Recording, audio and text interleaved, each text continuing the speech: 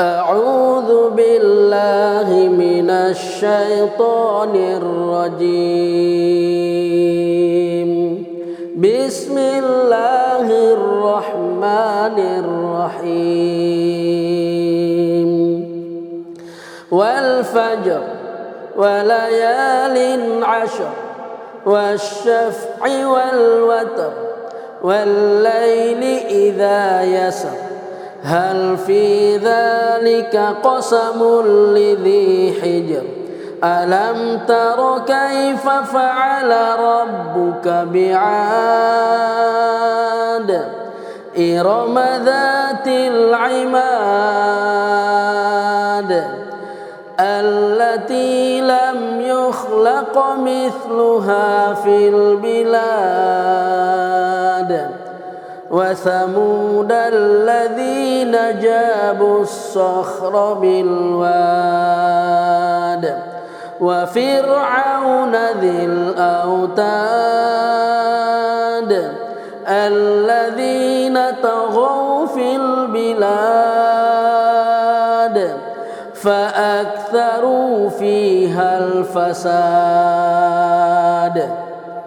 فصب عليهم ربك سوط عذاب إن ربك لبالمرصاد فأما الإنسان إذا ما ابتلاه ربه فأكرمه ونعمه فيقول ربي أكرمن وأما إذا ما ابتلاه فقدر عليه رزقه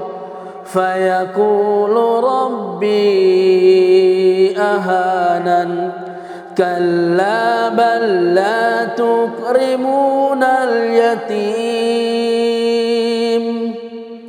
ولا تحاضون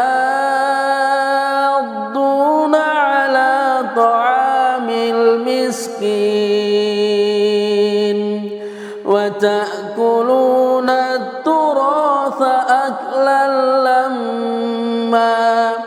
وتحبون المال حبا جما كلا دكت الأرض دكا دكا وجاء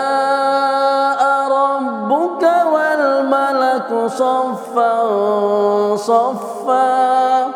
وجيء يومئذ بجهنم يومئذ يتذكر الإنسان وأنى له الذكرى يقول يا ليتني قدمت لحياتي فيومئذ لا يعذب عذابه أحد ولا يوثق وثاقه أحد يا أيتها النفس المطمئنة ارجعي إلى ربك راضية مرضية فادخلي في عبادي وادخلي جنتي.